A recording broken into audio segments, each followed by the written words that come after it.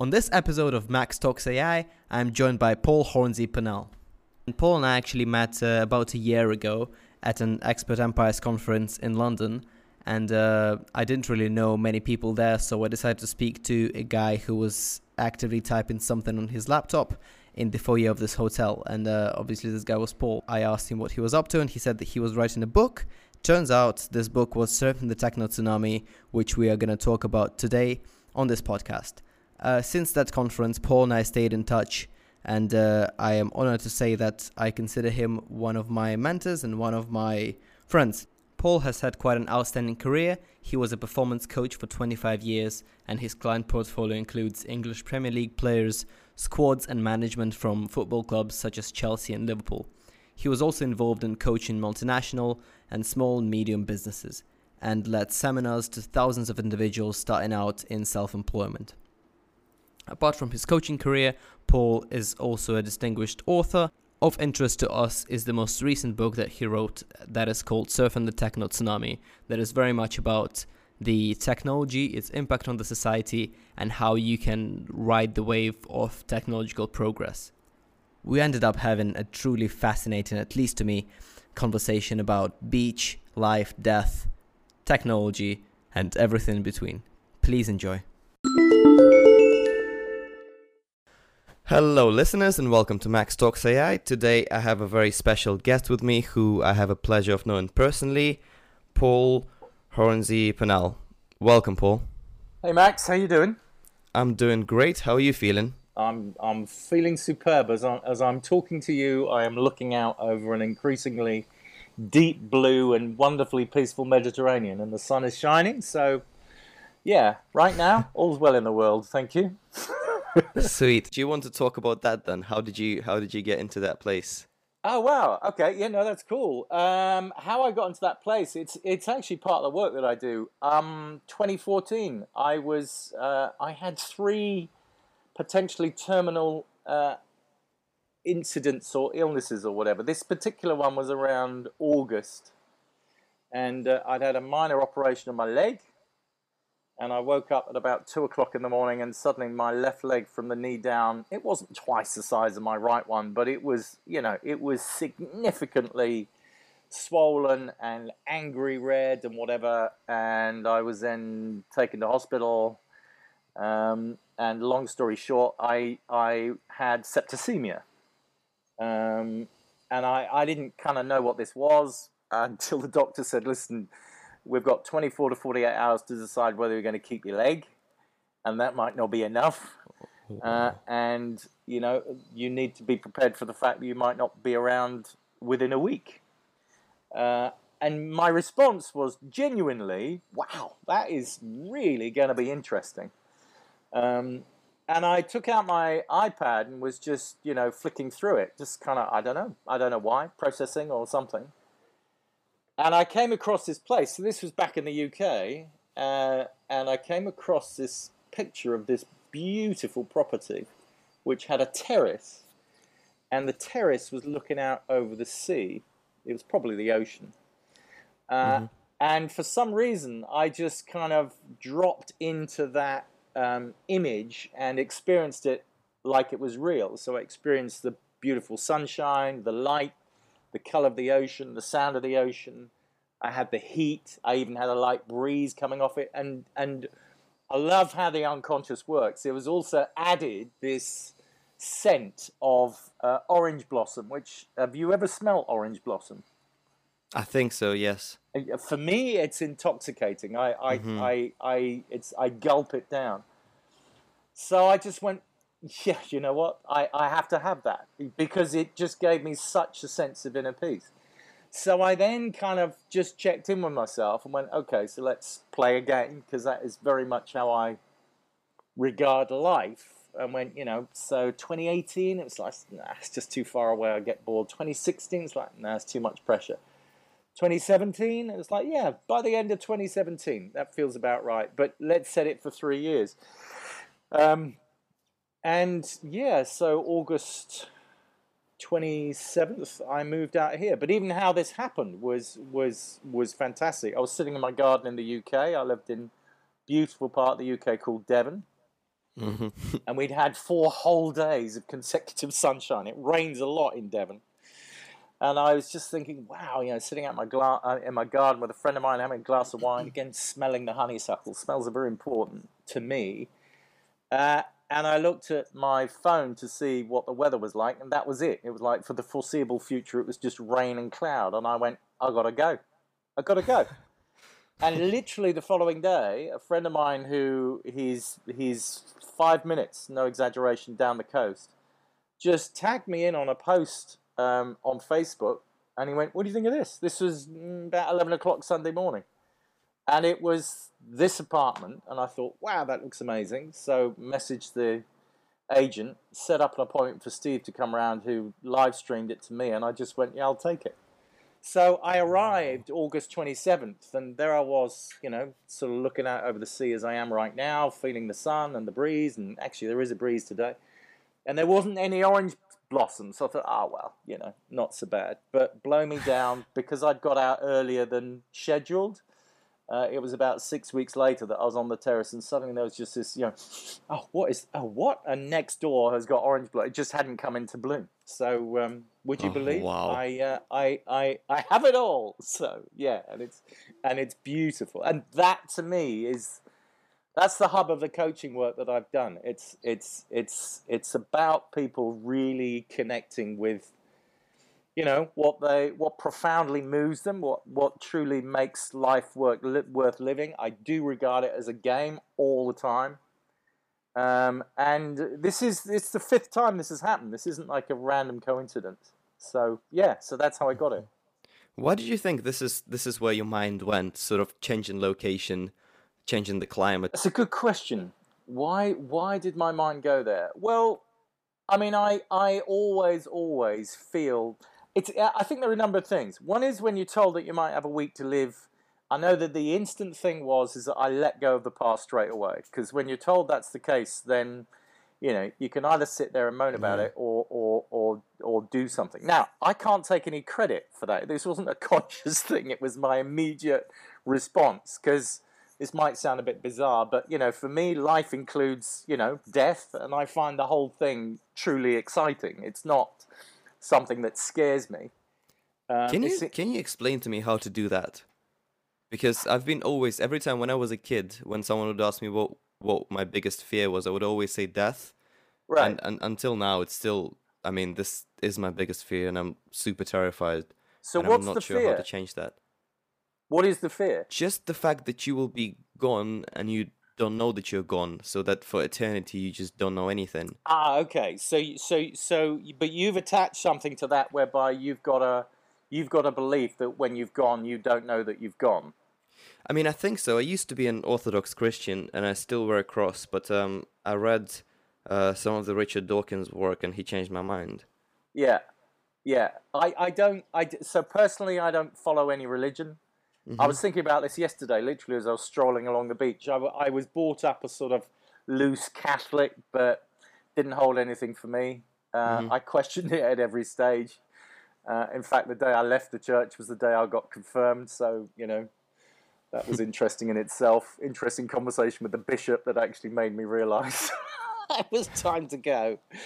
And I just listen. I accept that as a human being, we have extraordinary belief systems, but they are all belief systems. So I don't have an answer as to whether there's a God, whether there's life beyond, blah blah blah. I don't.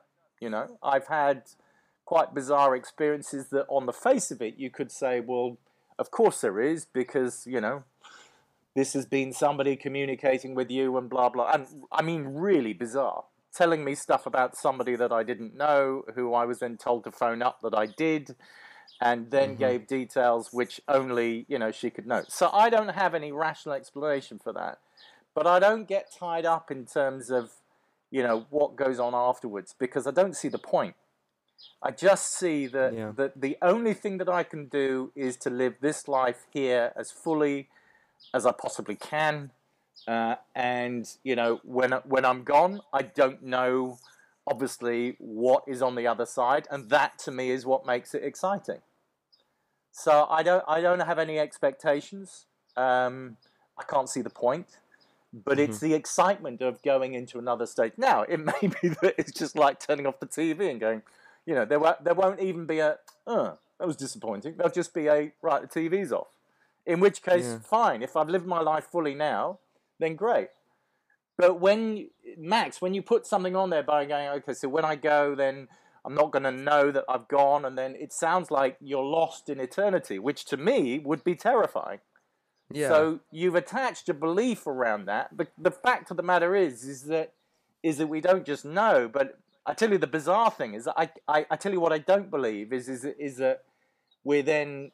I actually don't believe your belief. I cannot believe that we're then going to be left kind of zooming around eternity, not knowing we exist, and blah blah blah. I kind of have it that, well, either way, we're at peace. It's either the end and that's it permanently. There's no experience of anything, or we're some kind of energy, and that's fine too.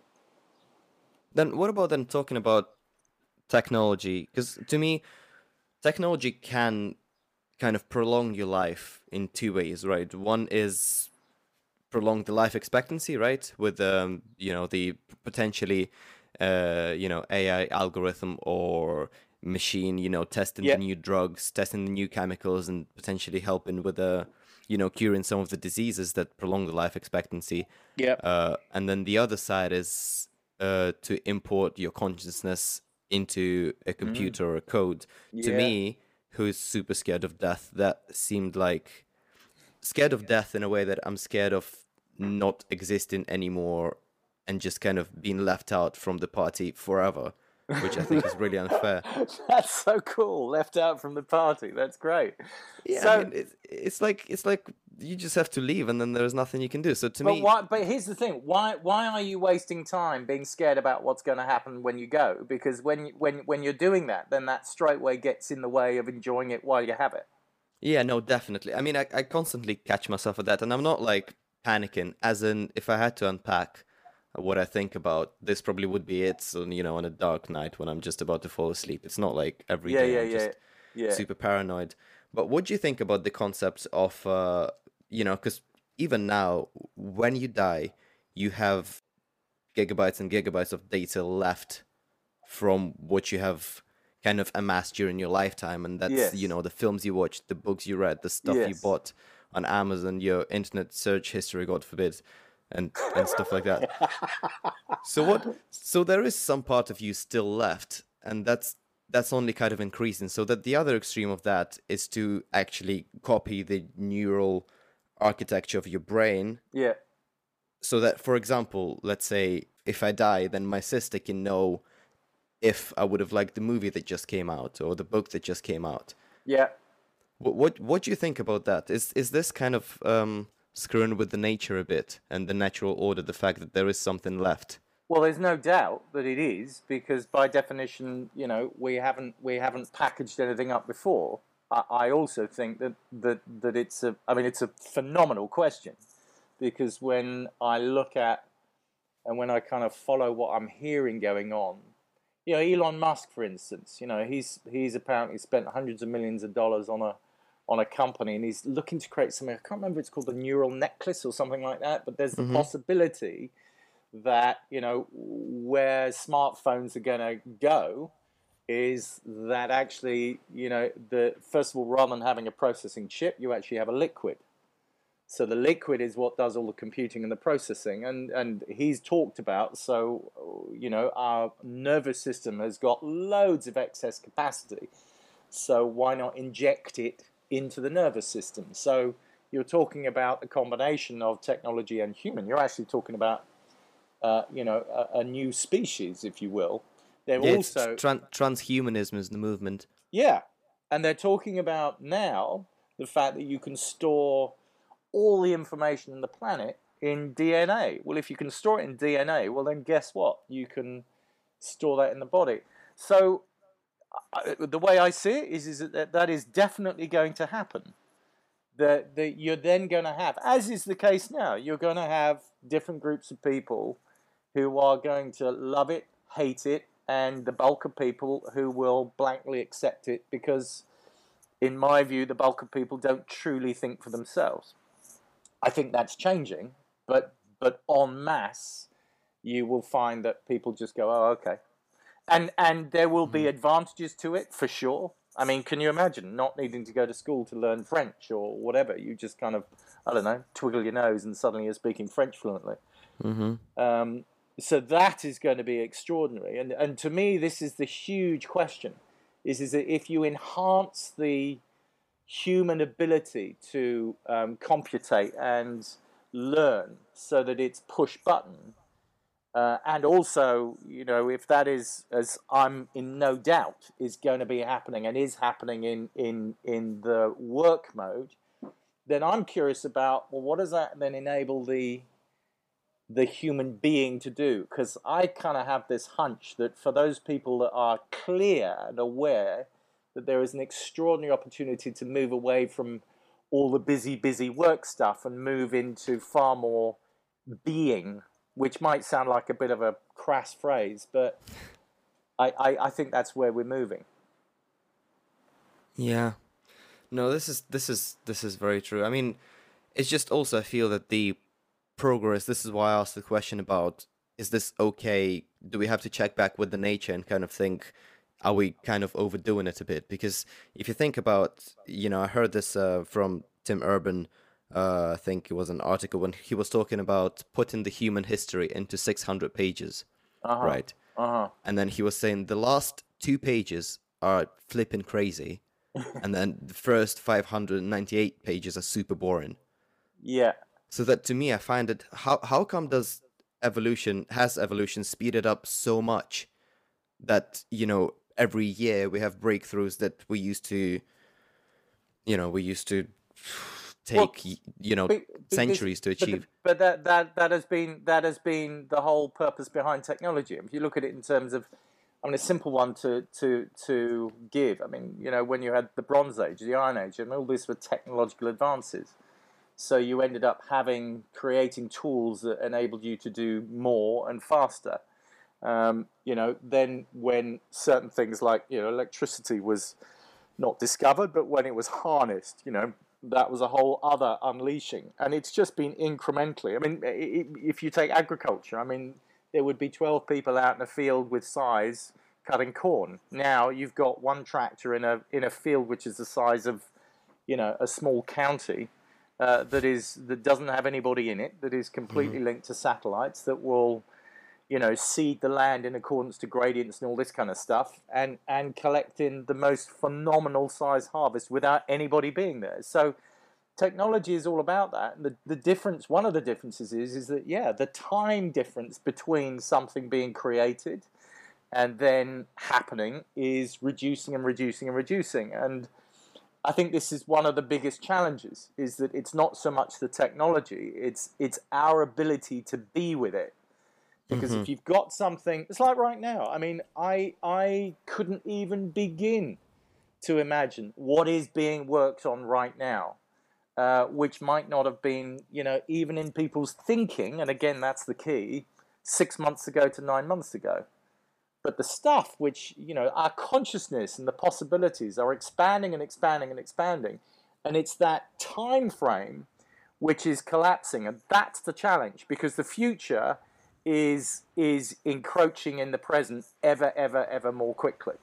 And so therefore our ability to adapt, I mean, you know, so I'm 56 and, you know, I still get frustrated with my iPhone, and, you know, I think I've got the latest this, that and the other, and it turns out it's 4 years old, and don't be silly, Dad, you know, we've moved on. So there is also that, the danger of alienation.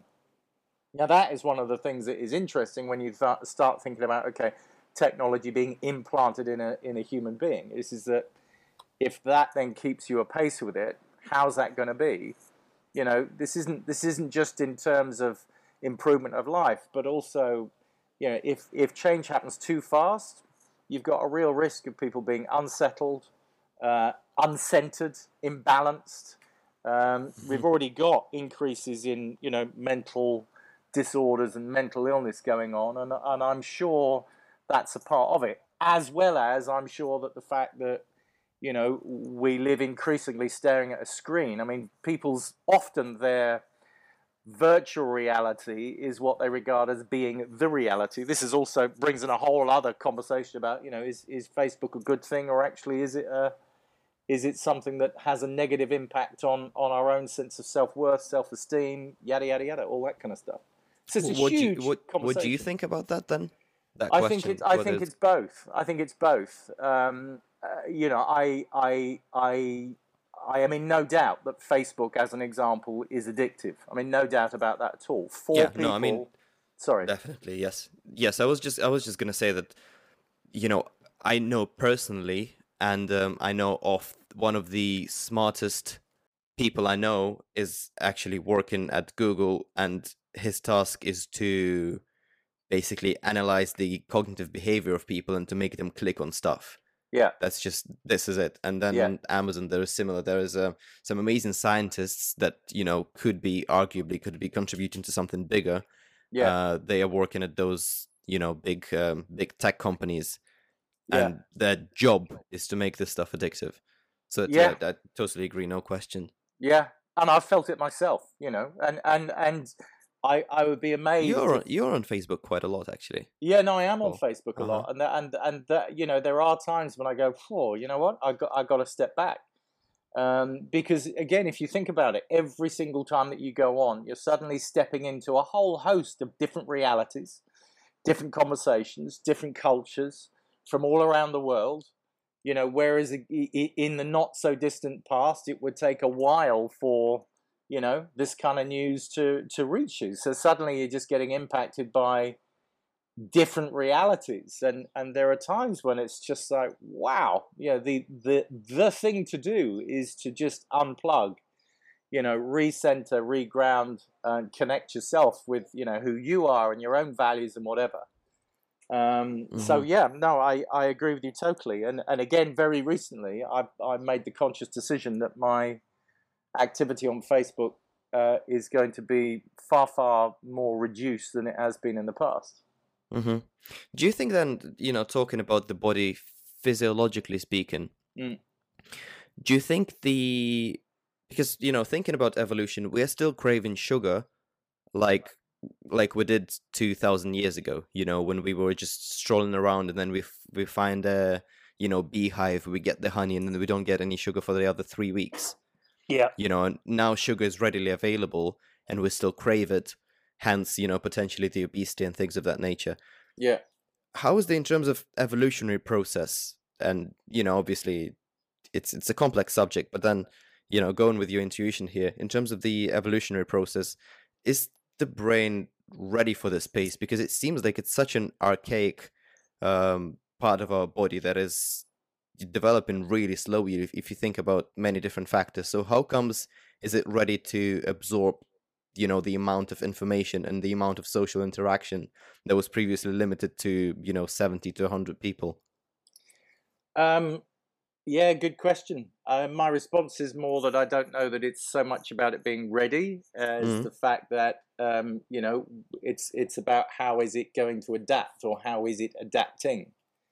I mean, there are some areas which are really of concern to me, which is, I mean, again, going back to Facebook, if you look at, people's first habit for a lot of the time now, there's a new habit that is being created, which is that rather engaging with something, you film it. So there are 3 different examples that I can give you. One was a guy, I think it was in India, who fell into a tiger's pit in a zoo. And people got their cameras out whilst they watched this tiger go and, in effect, drag this guy off and kill him.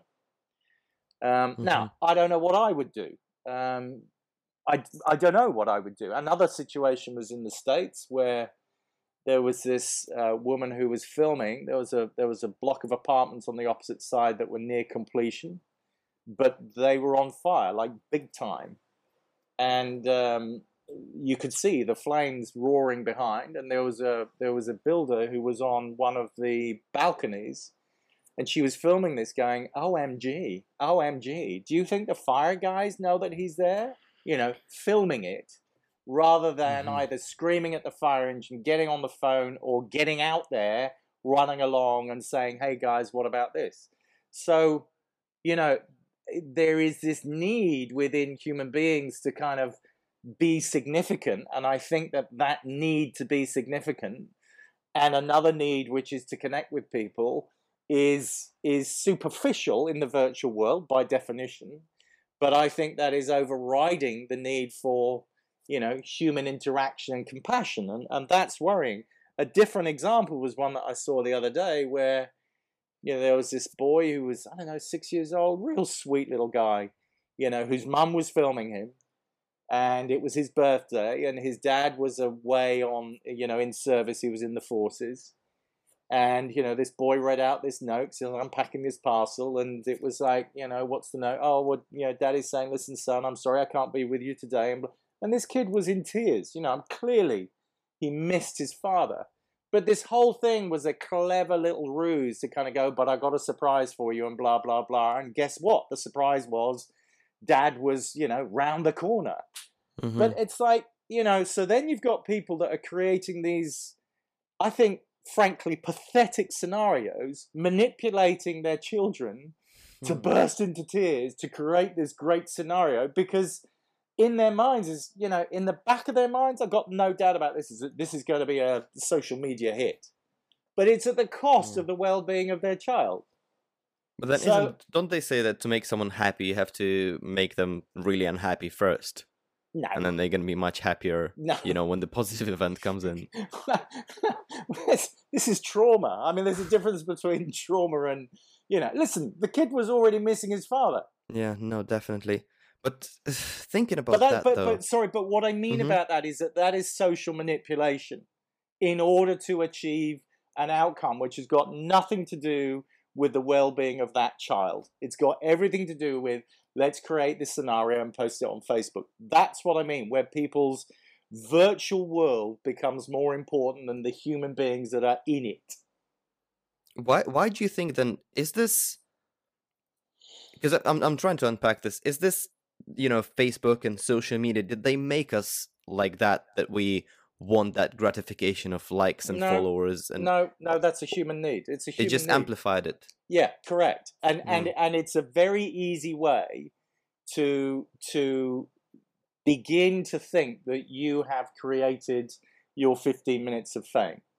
You know, it's a very, very easy way, because it's kind of like being on TV. So you've got that as an access point to it, and it's easy. So, you know, that's that. But it's just, you could call it exploiting, or it's just revealing far more. You know, listen, we all want to be significant at certain times in our life, and for some people that's that. We also want to connect. So some people go, wow, I'll do something that's really loving and yada yada yada and all this kind of stuff. So there are all sorts of different reasons to it, but it always comes back to, well, is this in the best interest of the individual, or is this because you want to get some likes? Yeah, no, definitely. Then, thinking about that, in terms of the, you know, the technology, the social media, and the need to share stuff, do you think that, because, you know, for myself, for example, it is stunning to me that how many people are now considered techie, because when I was growing up, and I'm sure for you it wasn't that long ago, but for me it was a long time ago, but when I was growing up, there was a split between people who liked technology and then people who didn't like technology. There were techie people, and then there were kind of old schools. I feel like now, especially in my age group, you know, which is 20-somethings, there isn't that split anymore. There is a huge split in terms of privacy and how much you put out. Yeah. But everyone seems to be techie now. Yeah, but I also think the distinction between techie and non-techie has also kind of maybe lessened a bit. I mean, for me, you know, techie people used to be people that would make stuff, they would create stuff, you know, that was a whole technological leap. I don't quite mean in that sense. I mean just in sense of using technology. So what I'm trying to get at is maybe you just miss out on quite basic interactions and quite a basic need for a place in the society if you're not online in this way, if you're not sharing, if you go to a concert and you didn't put anything out. Is But the you see that society? can I get that is such a great example, Max. It's like if you go to a concert and you get your phone out and you start filming it, then by definition you are not present to what's going on because you're observing the situation through the lens of a camera. On the other hand, though, how amazing is it that we can actually check back in 30 years and, try to be in that moment again? What is Yeah, the but what is the my balance here? well, my question to you is, what would be more amazing? Having the fully immersed experience that you yourself, can relocate. I mean, you think of any incredible experiences that you've had in your life. I doubt that they've been with you holding a camera. The Hmm. really incredible experiences that you have are deeply personal. You are fully engaged, and therefore, those are the kind of things. Those are the treasured moments. Yeah. So that's what I mean. It's like whether this becomes a profoundly personal experience and your life is made up of profoundly personal experiences, or whether you go, well, actually, do you know what? I've filmed all this stuff so I can go back and see it. But by definition, like I said, if you're filming something, you are not as fully engaged in that experience as if you're not. You Yeah. cannot be. It's impossible. I mean, yeah, I totally agree with you, but I struggle to me, the world is not going back, right? This is the way it's headed. I'm convinced that there's going to be, lenses that record everything we see if Sure, there is no, you know, paradigm changing event coming in sure. between, in the coming years. So how does one, because, to me, I'm very much with you on that. And even though I'm intrigued by what technology can do, and I love photography, but I don't take a Yeah. bunch of pictures with my smartphone. I don't record a bunch of things with my smartphone. I don't, I keep the personal things to myself, and I don't understand why you would want to kind of put them out. That doesn't make any sense. Yeah. Uh, but I struggle to understand what will I do in the future, because this is really what people expect, and this is where the attention is. Even with this podcast, and like you've got to promote it, and then for people to hear, and you've got to put yourself out, and people asking what you're up to, so that maybe you have to post some stuff, and it's super unnatural to me, but I feel like I'm still doing it because I want to provide value like that. But then on the other side, I'm thinking, is this actually value, or is this contributing to the short attention spams and the Yeah, yeah, depression yeah. that No, comes out of? really, really great questions. And again, you say, well, you have to promote this, you have to this, you have to that. I don't know. Do you? I mean, like I said, I train as a classical musician. There is Hmm. one piece that I recorded, which for me, just for me, I think is stunning. In fact, when I go, if I elect to have any kind of service after I've gone, I would love that to be played because that is uniquely me. But I don't need to put it out there. Hmm. It's a great paradox that you're talking about because the thing that comes to my mind all the time is this whole thing about, look, if where your focus is in terms of out there, it's like I've got to put stuff out there. Hmm. I challenge that as a prerequisite to what you've got to do. To me, the most important thing is, first of all, know thyself. It's like, know what matters to you, Hmm. know who you are, know what you stand for in the world. Everything else comes second to that. And I think this is part of the problem is that often you have people that go, oh, I've got to get a presence out there, I've got to be known, I've got to be known, I've got to be. It's another aspect of this pseudo celebrity culture where I think there's a general dumbing down in some areas. I think there's a great aspect of it in others, which is that social stigma or whatever. It's just completely blown that out the water. You don't need to be a certain kind of education or whatever to be able to create a presence. But the presence for me has to come after you know who you are, and Hmm. and that is also part of the journey. I mean, like you said, I mean, I've put a lot out on Facebook, and some of the time it's just been because I've kind of had this feeling about what I want to do. I've had this feeling that I want to just try something and see how that responds and Hmm. all this kind of stuff. But right now, it's the biggest feeling I've got is predominantly for people to start unplugged and then to plug in when they are clear about what and why they're doing it. Mm-hmm. Because otherwise there's a real danger that you're going to get lost in the vast, unending world of social media, virtual reality, and all that kind of stuff. Mm-hmm. But then to me, I'm trying to really document the journey of, self-awareness, of understanding yourself. So this is kind of, instead of that, kind of what I'm trying to do right now is to show that, because it seems to me that, anywhere you go, you see like end products, right? On TV, online, you just see, people who've made it in a way, in whatever, whatever that is for each person.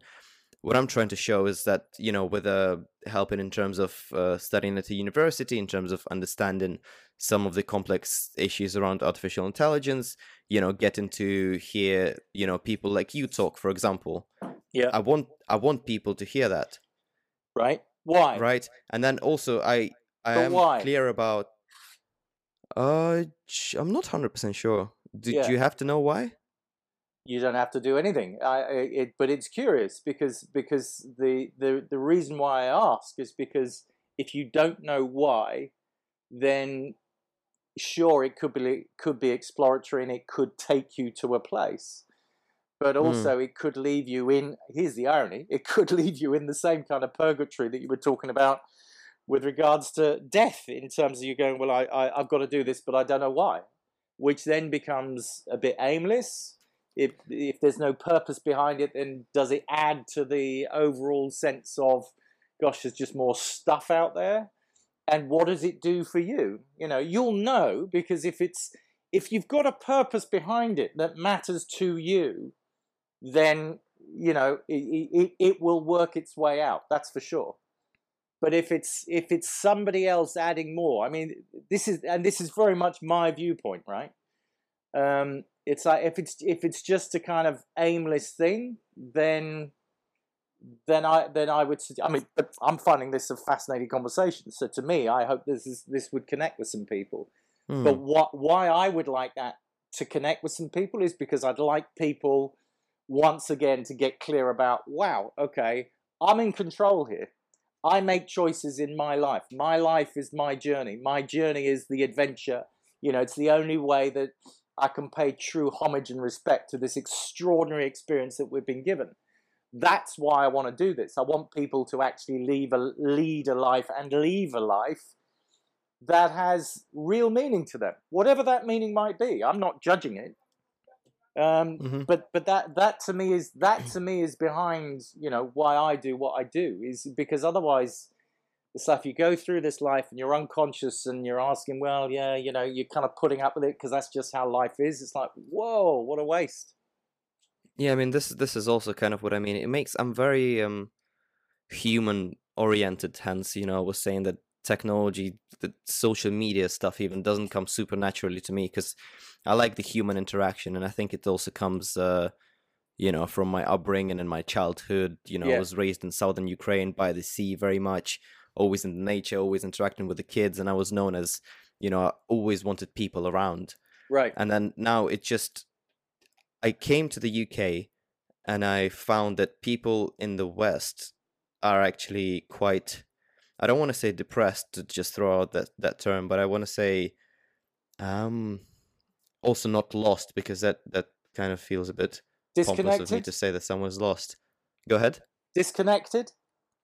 Kind of, yes. And just not, they just kind of flow and they're really unhappy, I feel, but they don't want to show that in a way. So it's, if you think about life, you can do anything you want, and in the developed world you can do anything you want times 10, compared to what you can do in developing and undeveloped countries. So that I was like, I'm gonna come to the UK, and then people are gonna be thrilled every day, and I come and they're not, and I'm like, what the hell? So to me, I was thinking like, sorry about that. That's all right. No, it's not just UK, by the way. It's the US. Just in the West, this is not how I pictured, sort of Western developed world. Yeah. In terms of, obviously the infrastructure and like the roads and all that stuff is amazing. Yeah. But just in terms of the way people feel, Yeah. I feel like technology is only gonna make it worse, and I see it already making it worse because people are just drifting by. Yeah. Yeah. No, I applaud, everything that you've just said. I mean, with regret. But it's like, look, here's the thing. You and I met at some event, right? Yes. And what did we do? We sat down and we started talking, and we got straight away into interesting conversation, because that's what matters to you and myself. It's very clear to me that you are a extremely sharp, extremely intelligent young man, and you're searching for answers. That's how you come across to me. And it's very clear that certain things matter to you. In particular, you mentioned your sister, and it's like, wow, it's just fantastic. So why am I in Spain? I'm in Spain because the culture here is different. The culture here, it seems to me, is less inclined towards technology. I'm not saying people don't have smartphones or whatever, of course they do. But some of the distinctions for me, for instance, is that when I walk around a supermarket in Spain, it's very quiet. It's very calm. You see children who are engaged with their parents, and for the most part, I don't think I've ever heard any whining child in Spain. I think there's a difference in terms of when you have sunshine, when the outdoors, when that is guaranteed for 6-7 months of the year. People can express themselves in a different way. I think with all the sunshine, they have more dopamine and serotonin. I think they're more relaxed within themselves. But family is what is at the core. Now, you look at the UK and you look at the USA, but also you look at the educational models and you look at the economic model. I've talked about this for years, is that one of the things that I find an absolute tragedy. So you look at the UK, we've got thousands of years of divide and rule. We've got thousands of years of having a system whereby you have somebody at the top, then you have the people that are underneath them, whether that was the king, and then the barons and the lords, or whatever way it went. But everybody got what they got because they could, fight and kill more people than anybody else. And then the person at the bottom got their little strip of land and was told to be grateful for that. Oh, and by the way, with the pittance that you got on Sunday, go and give 20% to the church. So it's like, and in the UK, the culture has very much been, who do you think you are? We've got a class system, which it works in the way that it does, but it's also hugely restrictive. And so you've then got an economic model which is based on an employee mentality. And this, to me, this is what I wrote about in the book as well, is that for 300 years, when cottage industries stopped and people started to create factories, then people got into the whole monotony. And the deal was, okay, I'll work for you, and you will give me the security of a pay packet. And you'll do the selling, or you'll do the marketing, or whatever, but I'll make this cloth and you'll buy it off me, guaranteed. So that was the deal.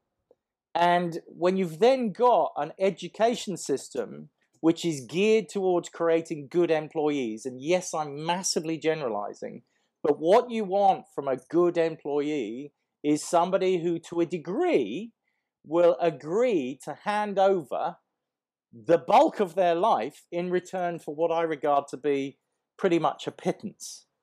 So you're then absolutely bought into this whole thing of Monday to Friday for the bulk of people.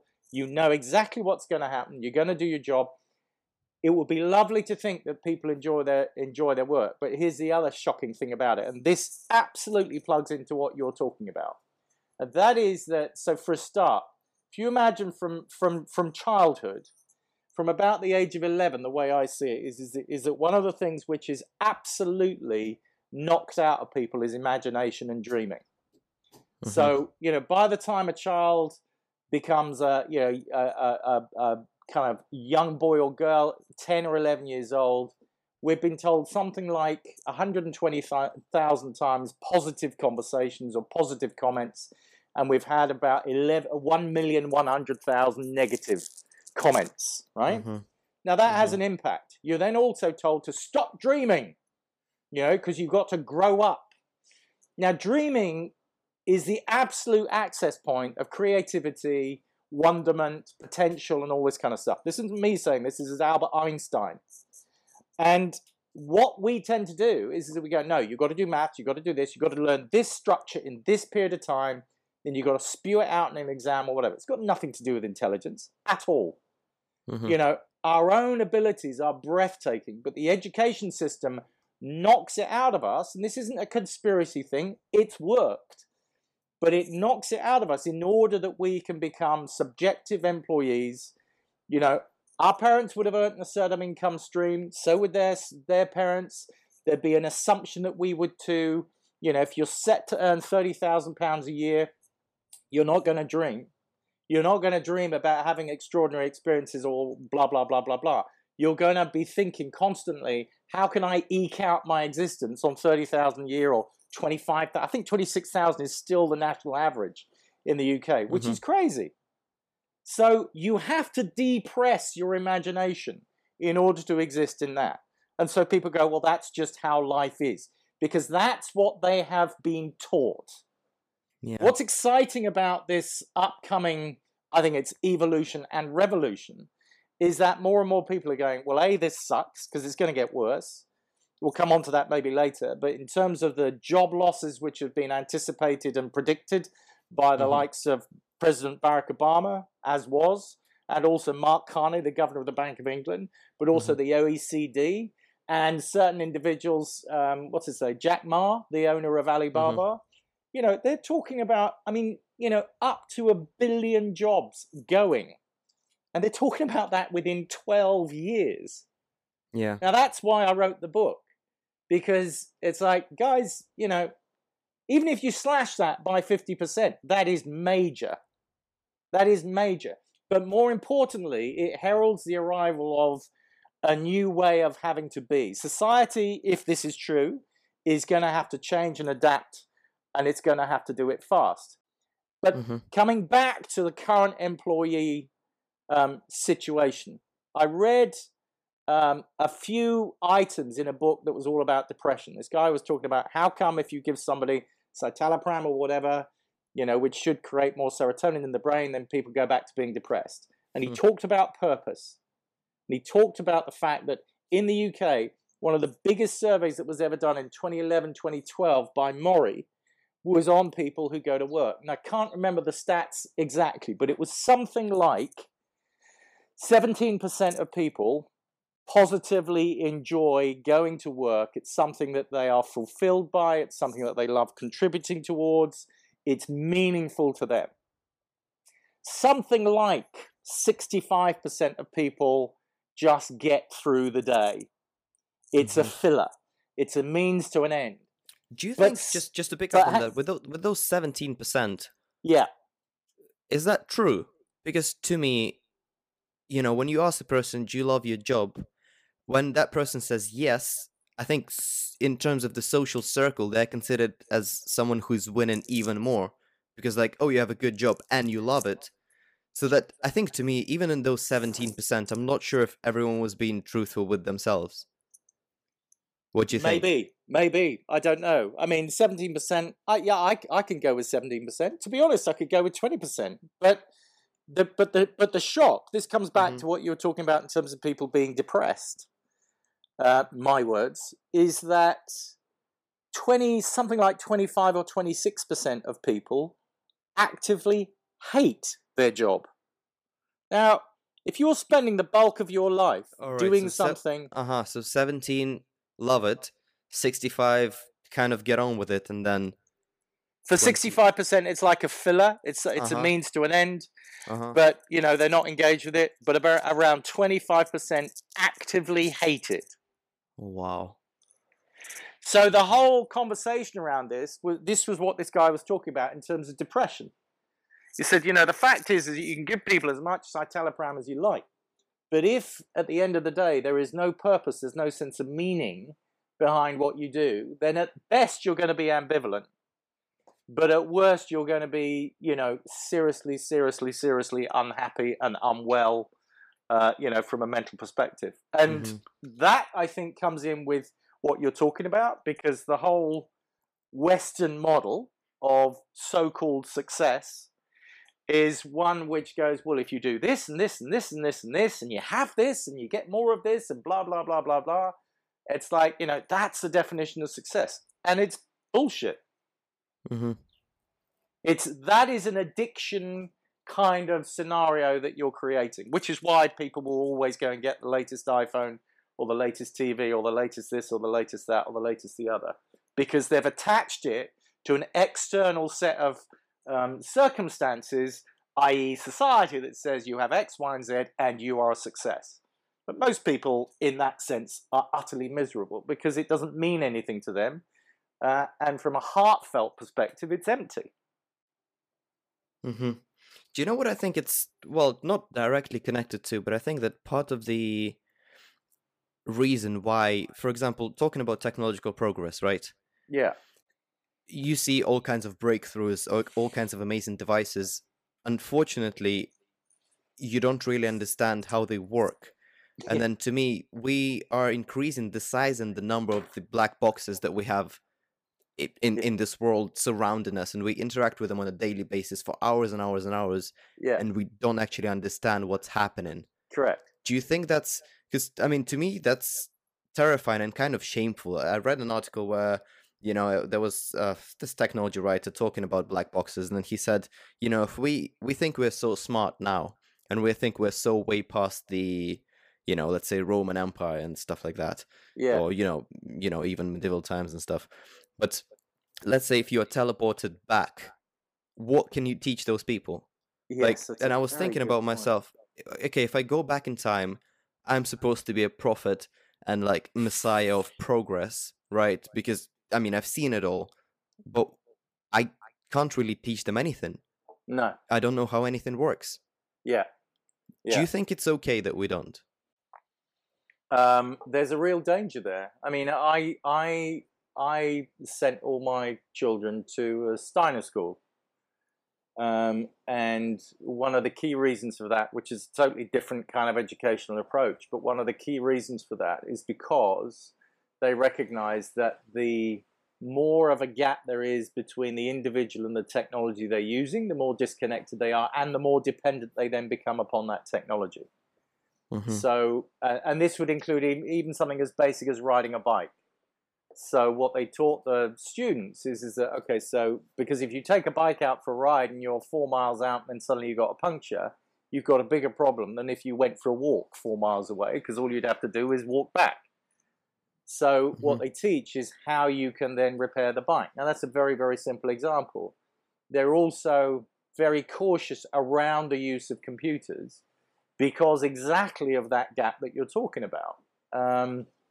I think that is such a great point that you mentioned. I mean, my father worked in the City of London. I went to his office one time when I was about 6 years old, but I couldn't tell you what he did. So there's a whole other missing on that front. It's like, well, what do your parents do? Well, they do something in some place, and I'm not quite sure. But this is one of the exciting things for me, just kind of turning this around, is because I am in absolutely no doubt that not just one of the boom areas, but I think one of the most significantly important areas socially that is going to explode is working from home. Because suddenly you're actually bringing yourself into the family. Suddenly you're actually involved in something which is a benefit to the family. Your children can say, I mean, I've always worked. I mean, when I say work from home, I mean, when I was coaching the Premier League, obviously I was going out to teams and all this kind of stuff. But my office was always based at home. I never had a separate office away. And it was very much included and incorporated in my family life. And I like that because my children would occasionally ask me, what are you doing? Most of the time they were far more fascinated in what they were doing, quite rightly. but the connection with them was constant, and it was real. So, that was wonderful. I was thinking about, what you were saying about the hours and about working at home. Yeah. What do you think about the idea of universal basic income? And what do you think about, for example, let's say, because to me, like, this technological progress, it's super fast, and with, potentially artificial intelligence coming into play, it can play out really well, I think, or it can play out really badly. Yeah. Without sort of fear mongering of, machines killing us and stuff like that. But just thinking, just in terms of jobs, identity, people's happiness, their place Correct. in a society, it can clear things up for us, and it can free up the time, or it can just make it even more complex, even more unequal, and even sadder. Well, I think again, you need to look at the culture of the country. I mean, I lived in Sweden for a while, and it Hmm. was very, very clear that the culture of the country is very much about looking after the people, genuinely. Again, it was, I just had my little perspective on it, but people who were in so-called ordinary jobs, what I saw was that the standard of their homes was, I don't know whether they owned them or rented them, or whatever, but it was excellent. It wasn't good. It was excellent. Hmm. So it's like, what is the commitment? I mean, if you then look at the UK, my impression of the UK is that actually I don't get that politicians care. The interesting Yeah. thing with Corbyn at the moment is that he might be somebody who actually cares, but by and large, there is a tough stance which comes out of our culture, and I, for one, I don't like it. It's not something that I warm to. And I also think that, as I said earlier on, that has a negative impact on the family, because you end up, it's like, well, I've got to be number one, you've got to compete with everybody else, and yada, yada, yada. And the problem with that is that when you're in a culture whereby, well, you've got to be a winner, is that by definition, if you're not a winner, then you're a loser. And Hmm. so there's a huge amount of castigation with regards to people who are either struggling or whatever, and assumptions and blah, blah, blah. Now, some of it is true. But part of the problem with that is that when you're then in a culture that doesn't value its citizens, then people are going to go, well, why the hell should I contribute? One of the things, again, that I find interesting here in Spain is that, I mean, I know their economy is, it ain't great. They had to have a handout of goodness knows how many hundreds of billions from the EU. But one of the things that they do here is that if you're, and I understand this, I don't know this for true, but I think if you're unemployed for 6 months, then you actually pick up a broom and you start, looking after your local place. You put on some reflective gear and you become that. Now, to me, when you go into a little village like the one next to where I am, it's beautiful. It's well looked after. They take pride in it. I mean, obviously, their major industry is tourism as well, so you have to add that into the equation. Hmm. But I also see the interesting thing is that the people that are going out and planting the plants and sweeping the streets and doing what they need to do, there's no kind of resentfulness there. It's very much part of their social background. Hmm. So if you've got that as a background culture, then that's great. But if you've got as a background culture that you've got places which are increasingly becoming ghettoized, I mean, I think that this is, a dark perspective. But when I look at the United States and when I look at the UK, what I see, because of the culture of, got to be a winner and all this kind of stuff, is that there will be towns and large areas which will become the equivalent of ghettos, whereby the rule of law will be, kind of there. I think it's already happened in the UK to a certain extent. You will get increasingly robotic, automated policing, scanning, CCTV, and all this kind of stuff. But by and large, I just think that people will be left to get on with it for the most part, because I don't relate the culture from government down as being one of caring. I see it as being one of control. So I think that's where you have to start with what's the baseline culture. Hmm. I think in one of the books I read and reviewed, Peter Nowak is talking about Denmark, and then he's saying that the biggest difference in terms of why people there are, happy, and then people in other places are not, is the level of trust. And that comes back to what you were saying about the government and caring for the people. Correct. In Denmark, people trust the government and the local authorities to look after them. Yes. And they also Yes. trust each other as individuals. And then the Yes. level of trust in high performing economies like the UK and the US is super duper low. Yes. And also, I'd be really interested to see what the culture was in their, if they have the equivalent of parliamentary chambers, because when you look at when you look at what goes on in the House of Commons, frankly, I think it's embarrassing. I think it's shameful. I think it's pathetic. It's little more than children squabbling and name calling and not answering questions and doing all this kind of stuff. Whereas you see in the Scandinavian countries, it seems to me that there's a huge amount of logic and rationale that goes on. I'm not saying that, of course, people don't play politics. That is what politics is about. But I think that the intention behind it is very much of caring, rather than, I would suggest, in the UK and certainly in the States, it's predominantly about power. Mm-hmm. Do you think then, as a goal, for example, with AI, a lot of people are talking about not working as a goal, right? As a goal of its own. We're going to get to a place where the economic situation, the abundance of wealth is such that we don't have to work anymore. Do you think that is a feasible goal and a good goal to set? I don't think it's a good goal to set. I think the shift is in terms of not needing to, from a point of view of financial security. If my belief is that the bulk of the population are people that want to have a satisfying life. I think they want to have security that underpins it and whatever. So that I think is the starting point. It's always the bulk. You're always going to have, there is this constant 80-20 rule, which just, I don't know why, but it upholds in almost every walk of life. 20% are going to look to strive for something more, and 80% will tend to kind of go, no, I'm happy with my lot, which is great. So don't fight it, because that seems to be embedded in our nature. But the most important thing is that, and I think this is part of the struggle right now, because people are struggling, is that even though you've got far more people who are far more affluent, I think you've got far more people that are struggling big time. The differential between the so-called middle class and the working class is getting erased. You know, the upper middle class and upwards is getting more and more defined and more wealthy. And the rest, I think, are sliding a little bit more further down into struggle and staying afloat.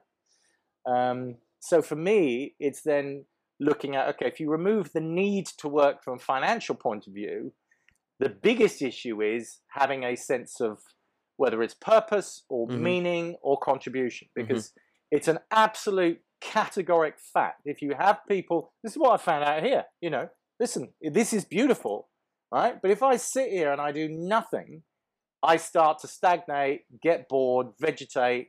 Depression can certainly become an issue, because it's just like, well, what do you do? You know, and it's also why, certainly in this part of the world, certainly amongst the expat community, alcohol plays a significant part. Because, well, what you do is you go along and you have a drink and da-da-da-da-da-da-da. So to me, it's more about the meaning and the purpose. How can you contribute?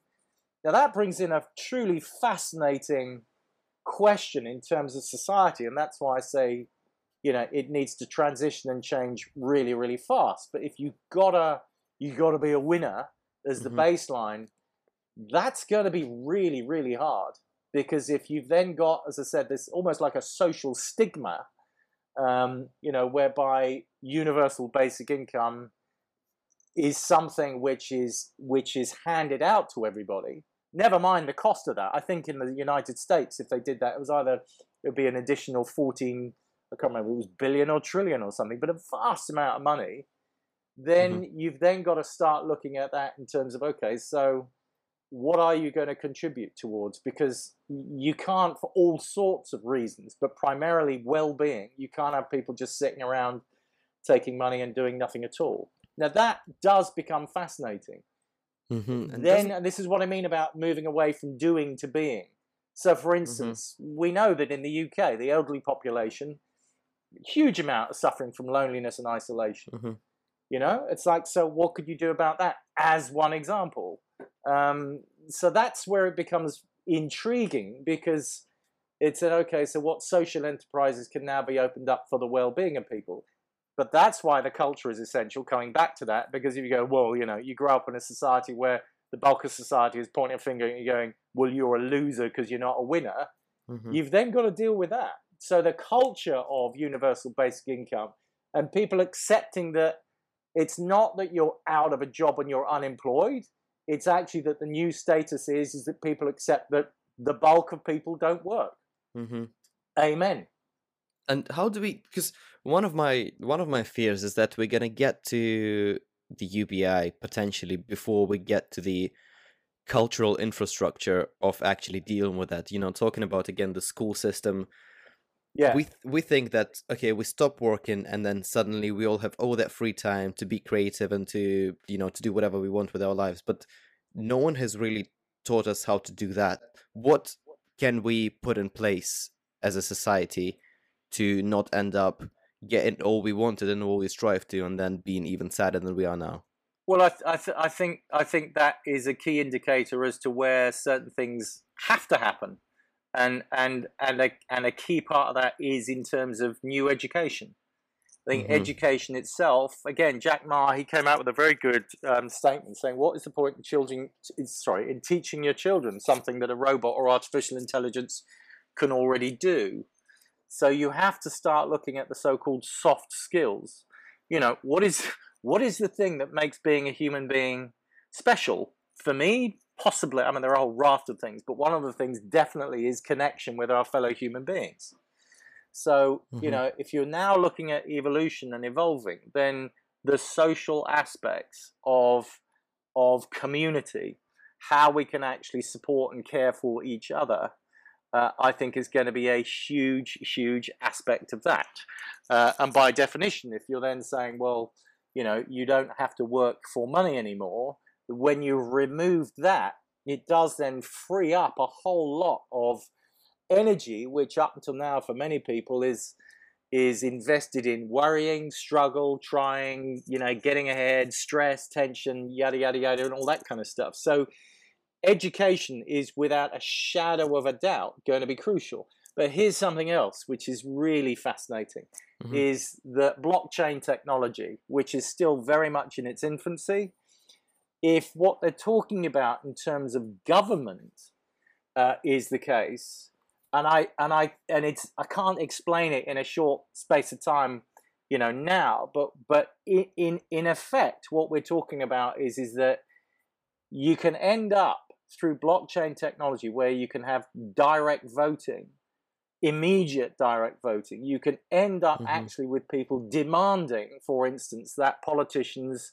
are not funded, supported, or endorsed in any way, or are endorsing in any way any particular business.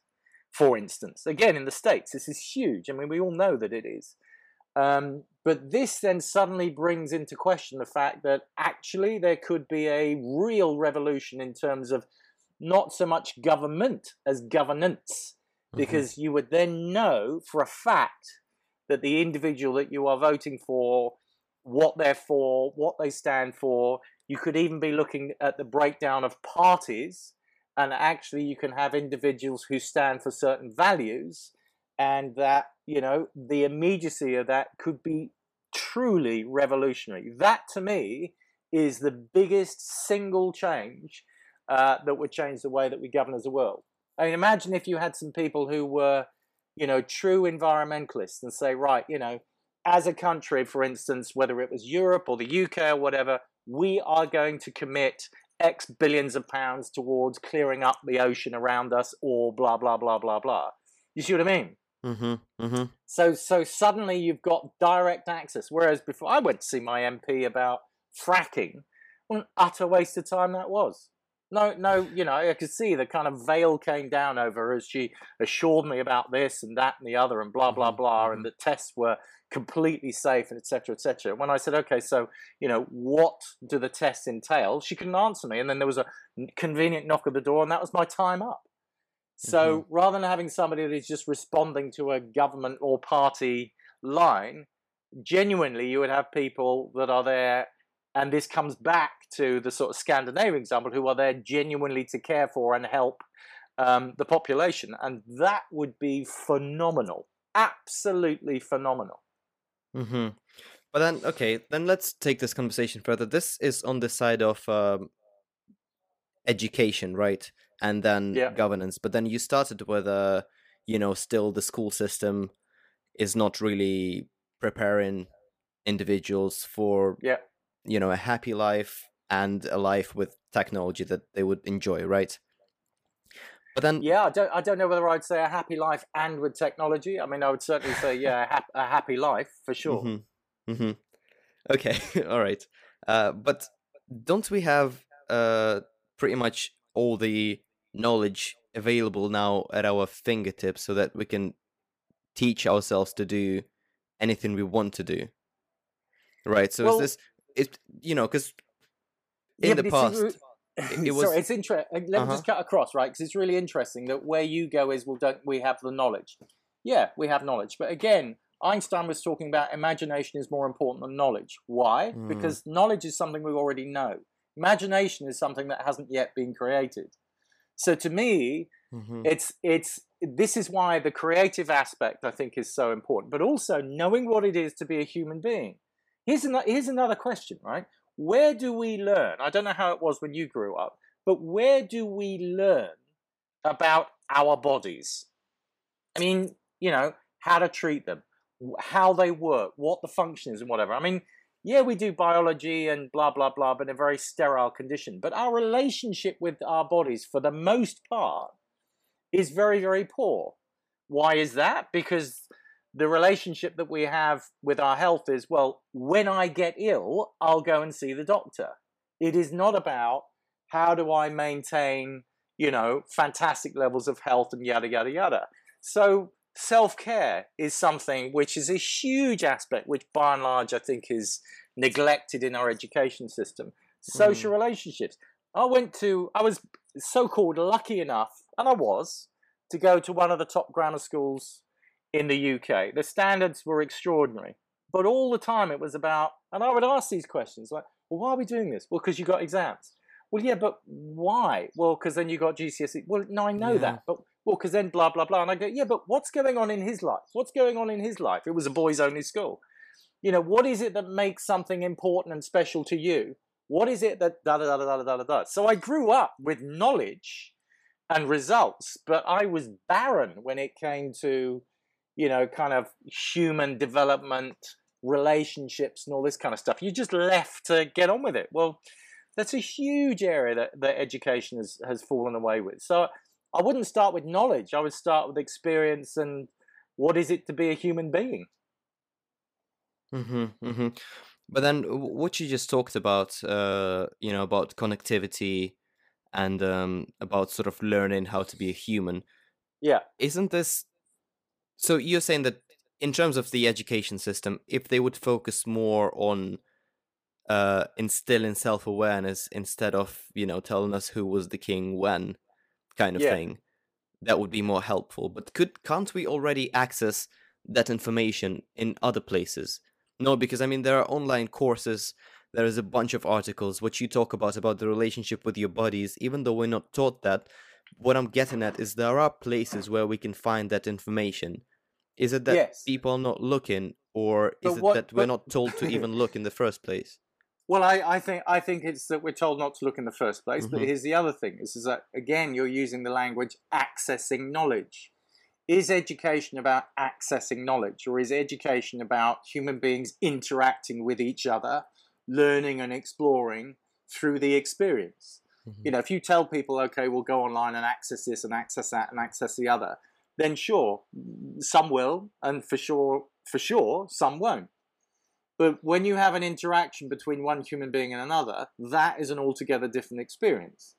And if, as we are, on a planet which is massively, massively increasing in population and looks as though resources are being reduced, then the one thing, surely, that we have to be fluent in, comfortable with, respectful of, and whatever, is the relationship between one human being and another, rather than being remote and going, well, I can access this information online, yada, yada, yada. By the way, there's some other people over here that want X, Y, and Z. Well, what do we do about that? Send off a few drones and dispose of them.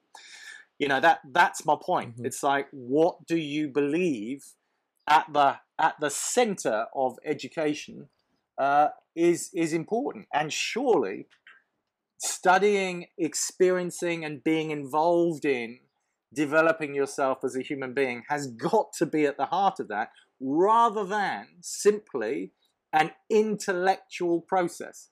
I believe a huge part of the problem is that we've actually lost connection. Listen, I live my life the way I live my life because I genuinely, I know this is a cliche, I follow my heart. If it's something that I just go, oh my God, that experience makes me feel at peace, or, whatever, then that's how I live my life. I get that's not for everybody, but I would also, near as damn it, guarantee that part of the problem, there's a very, very good friend of mine. His intellect is formidable. But if you ask him how he feels about something, he almost finds it impossible to access that. Now, that's not a criticism of him. It's another question that I raise for myself. It's like, what is that like to live in a world whereby you are intellectually driven, but in terms of stimulus and how you feel, you have no relationship with that at all? Is this why I'm just looking at your book cover and you have a tsunami here. Yeah. Could you just talk a bit about why you called it tsunami? Because I think our conversation up until now kind of explains it in a way, in terms of the drama of it, really. But if you could kind of talk about your thought process with calling the technological progress techno tsunami, and why not techno? Yeah, sure. And in fact, I think the relevance is why I called it surfing the techno tsunami. Is entirely the point. So listen, for 25 years I've been talking about change. I've been talking about the impact it's having. I remember when we used to have, this is before you were born, Max, we used to have a car industry here. The national car company was called British Leyland. And it used to be on strike all the time, and the quality of the cars was extremely susceptible and all this kind of stuff. But I remember when they got their first 7 or 8 robots in, and everybody went on strike. So, it was just like, wow, that's incredible. Everybody went on strike because all their jobs were going to go with 7 robots. But the habit in those days was to go on strike. So, technology has been something that I've been aware of. I remember when I was 10 or 11, we had a Prime Minister called Edward Heath who talked about that at some point people would have far, far more leisure time and be working far less. And as a 10-year-old boy, I was looking forward to that. Still am. And so there was, for some reason, a curiosity and a fascination about that, and given that this was pre-internet and pre-mobile phones, you can, you get a sense about how far and how fast things have come. But it wasn't until 2016 that I heard a speech that was given by Mark Carney, Governor of the Bank of England. And I read about a speech that was given by President Obama to the United States Congress. And the topic on both was about technology. I've heard Elon Musk, Zuckerberg, Bill Gates, etc. talk about technology, but there's something in the back of my mind that goes, well, you guys are in the business, so you got a vested interest. I think the one person that intrigued me more than anybody else was Mark Carney, because what is his agenda? His agenda, as I see it, is to safeguard the economic highways of, the global economy. I mean, yes, maybe the UK first and foremost, but certainly global economy. Turns out he's also the CEO of the G7, which is interesting. Sorry, the G20, I beg your pardon. So the 20 biggest economies in the world, he's the CEO, which then means that actually it's a formed registered company. So that's interesting too. So this guy, he's got a lot going on. Now, in his speech, he talked about how technology was going to decimate jobs. And the significance, there were 2. One was, as he was saying, and the key to this is that this is not just so-called lower-end jobs.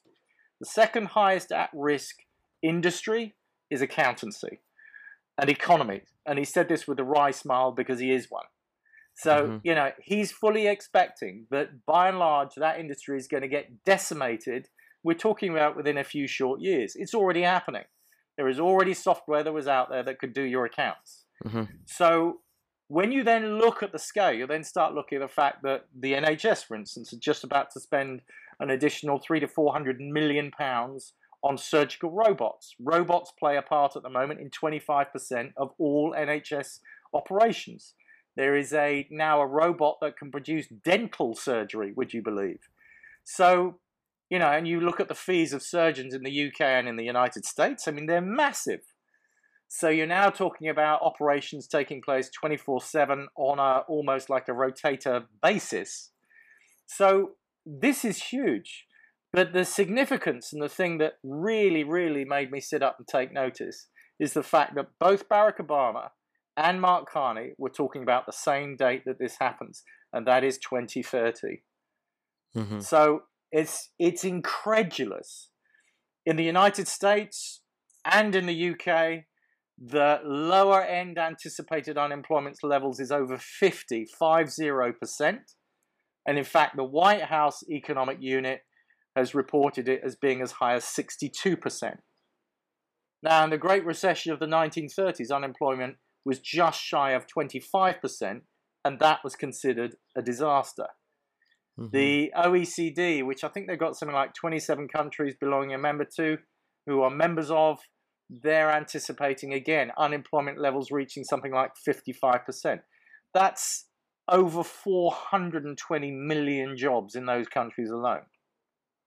So, my whole thing is, like I said, in particular with Mark Carney, why would he come out with that? But the interesting thing for me, and this is where I go with regards to politics, it's about you've got to be wary, is that the figures that were in President Obama's speech, he didn't actually verbalize those. They were contained within the document, but he didn't actually articulate them. Mm-hmm. Which led me to ask why. Why is it that politicians right now are not talking about this at all? And I've just formed the conclusion, I've got no doubt about it. Of course, any political party that gets into power is going to be promising jobs. So if you turn around and say, well, excuse me, but the governor of the Bank of England, the OECD, and yada, yada, yada, Jack Ma is another one. He says 800 million jobs will go by 2030. If you turn around and say that to a politician, they're not going to have an answer to the solution. So they're not going to be talking about it. And that, to me, it's irresponsible. I appreciate they don't want to cause panic. Mm-hmm. But the reason why I wrote the book is because two things. One is that for those people that are choosing to take notice and who are taking responsibility for their well-being and that of their family, then I hope that this book wakes them up and they go, wow, okay, right, I need to change my whole thinking. And the second thing is that the solution is already here. And that's why it's about surfing the techno tsunami. If you're going to have a look, it's quite ironic. So I'm sitting here and I'm literally staring at the horizon. Africa is over to my right. It's like if there was a tsunami coming, and if I was just looking at this thing going, oh my God, oh my God, oh my God, I'm going to die, I'm going to die, I'm going to die, and I stayed transfixed, then for sure I would. Yeah. However, if I go, right, okay, I need to do something, I need to get out of here, I need to inform some people, blah, blah, blah, blah, blah, then I'd survive. So this is the point. If people are going to look at this within the context of, does that mean I'm not going to have a job? The chances are, for the bulk of people, or certainly half of them, is that the answers are yes. That does mean you're not going to have a job. Now, you can choose to stay paralyzed, complaining and moaning and being full of woes, or you can actually get real and go, right, I need to do something about this. Mm-hmm. Now, this is where the 80-20 rule, that's where I have a concern, because I think that the bulk of people are just going to sit there and go, well, it's not fair. Whereas actually it's like, okay, the book is about saying, wake the heck up and do it now. Mm-hmm. So to me, the solutions are already here. There's an entrepreneurial revolution that has gone by, and it's gaining speed and momentum. The internet, without a shadow of a doubt, has caused a revolution in that, and it's truly exciting. But there are other options as well that people can do, which are all mentioned in the book, as well as, because the big question that I also needed to address is, well, as I've already said, our educational system creates good employees. It does not create self-employed entrepreneurial people. So for those that go, well, I haven't got a business idea, I haven't got a clue, what do I do, blah, blah, blah. There are also multiple options to do with that. whereby you can get involved in effect, what's almost like an online franchise or different business models whereby you are supported and coached until your business begins to turn a profit. So the solutions are there. And I tell you what, the quality of life, the engagement, the satisfaction, the fulfillment, the personal growth are on a whole other level.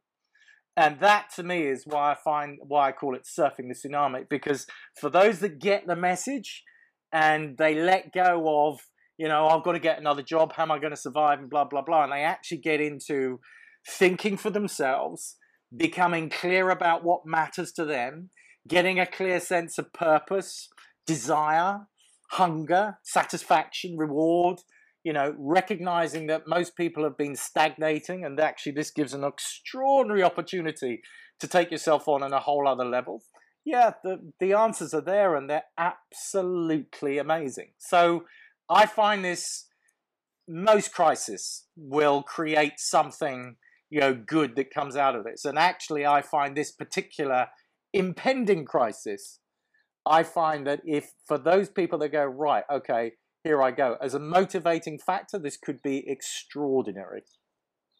Mm-hmm. I was just gonna tell you about the cars when you mentioned that British car maker and how the quality was quite average. There is in Ukraine, right? We had one car maker, right, and pretty much one car, and there was right? Wow. Well, I mean, I think they have stuff now, but it's. I wouldn't get anywhere close to that thing.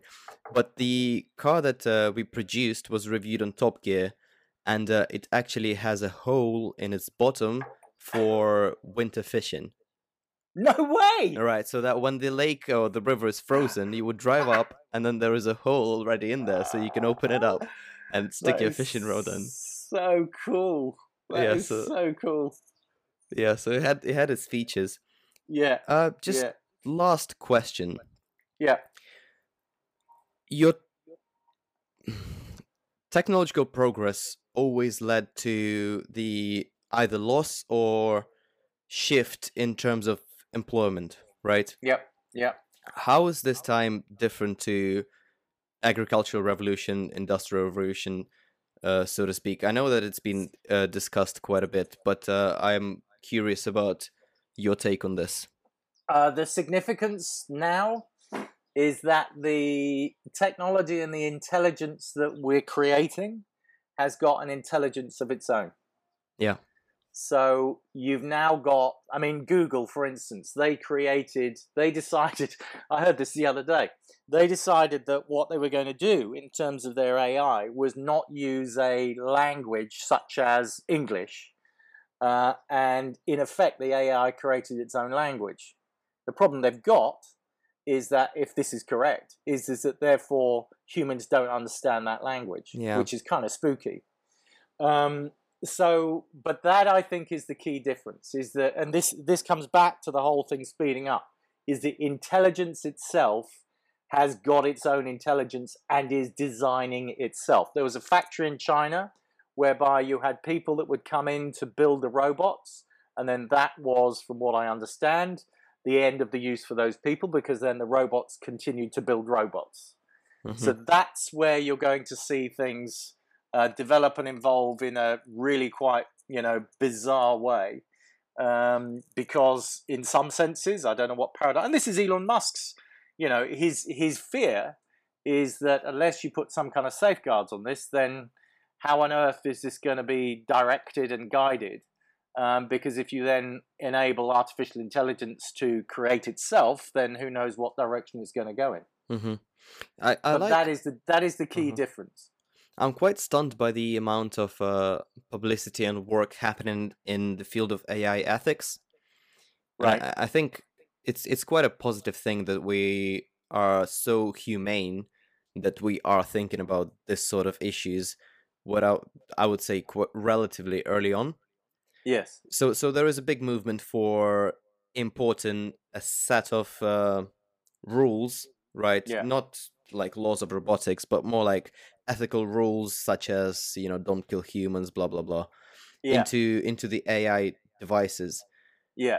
But the Yeah. Well, biggest challenge is to avoid bias in the way you import those rules and to make those, because the way deep learning works is that the AI agent can rewrite its own code as it learns.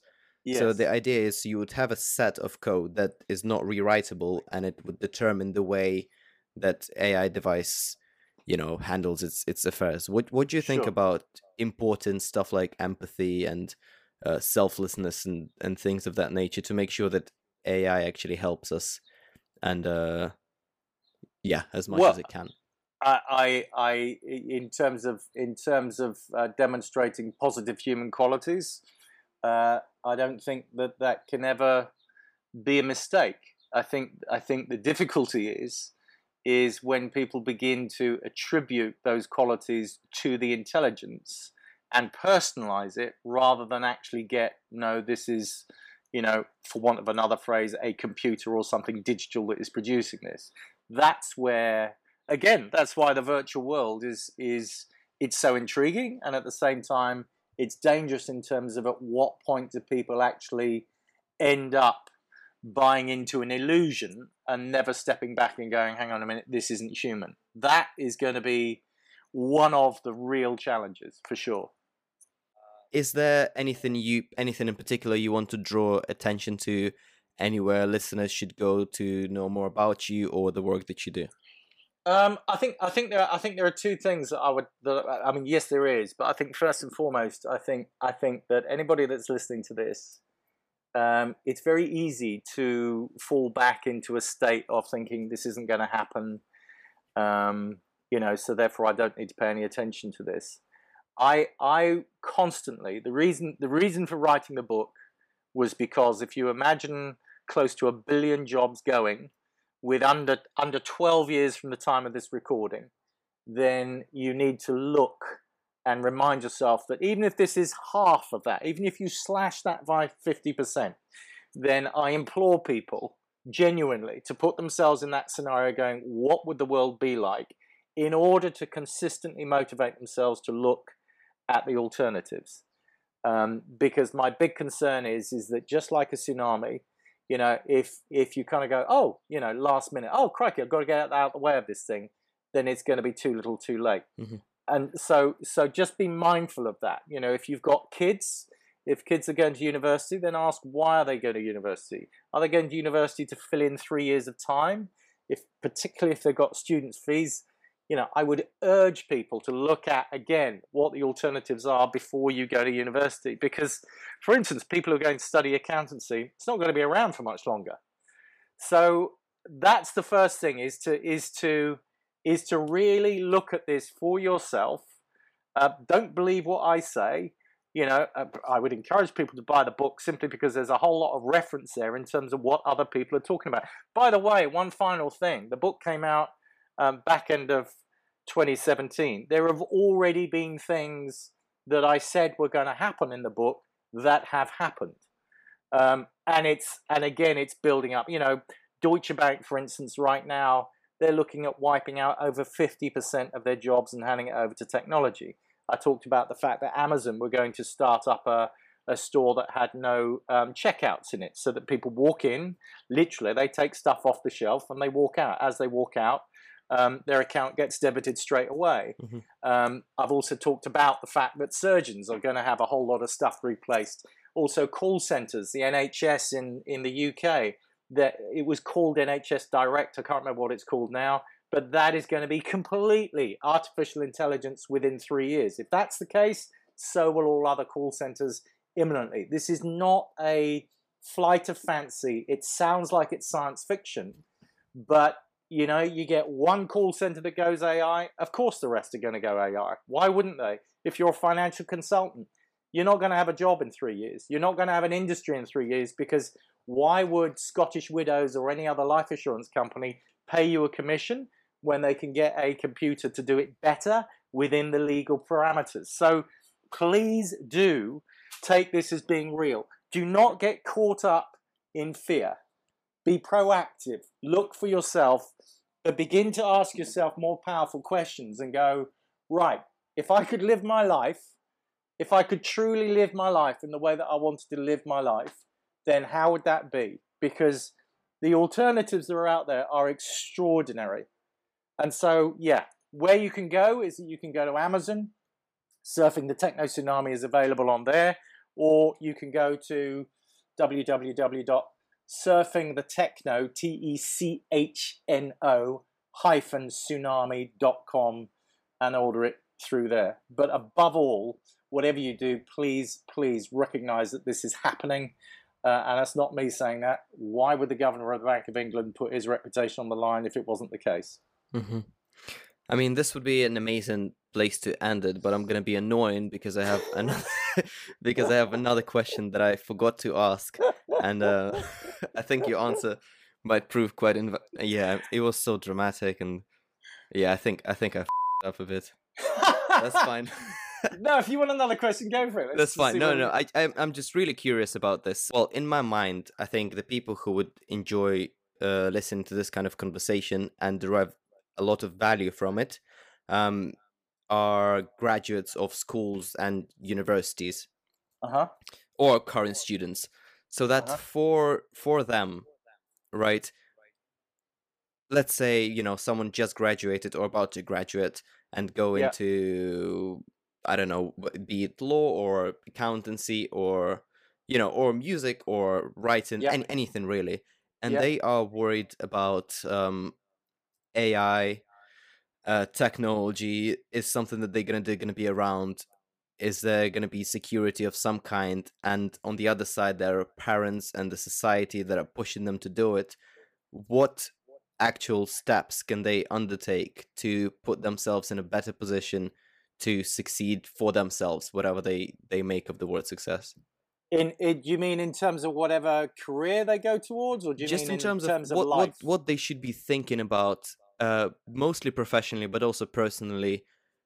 I would it's what I said before. I would start. Listen, we are in the most extraordinary times now, whereby it is possible to first of all dream, design, plan, build and live the life of your dreams. And so, I mean, that is the fact. Like I said, I'm talking to you and I've just had to come inside because the sun is so hot now. I'm staring at you, looking at people in their canoes fishing on the Mediterranean. How incredible is that? Not because I'm doing it, but as a thing to be able to do. So I would actually say to people, let go, unfetter your imagination. Absolutely get clear that you as an individual, regardless of technology, what it is to be a human being is to be able to create what it is that you vividly imagine and that you're passionate about as a way of life.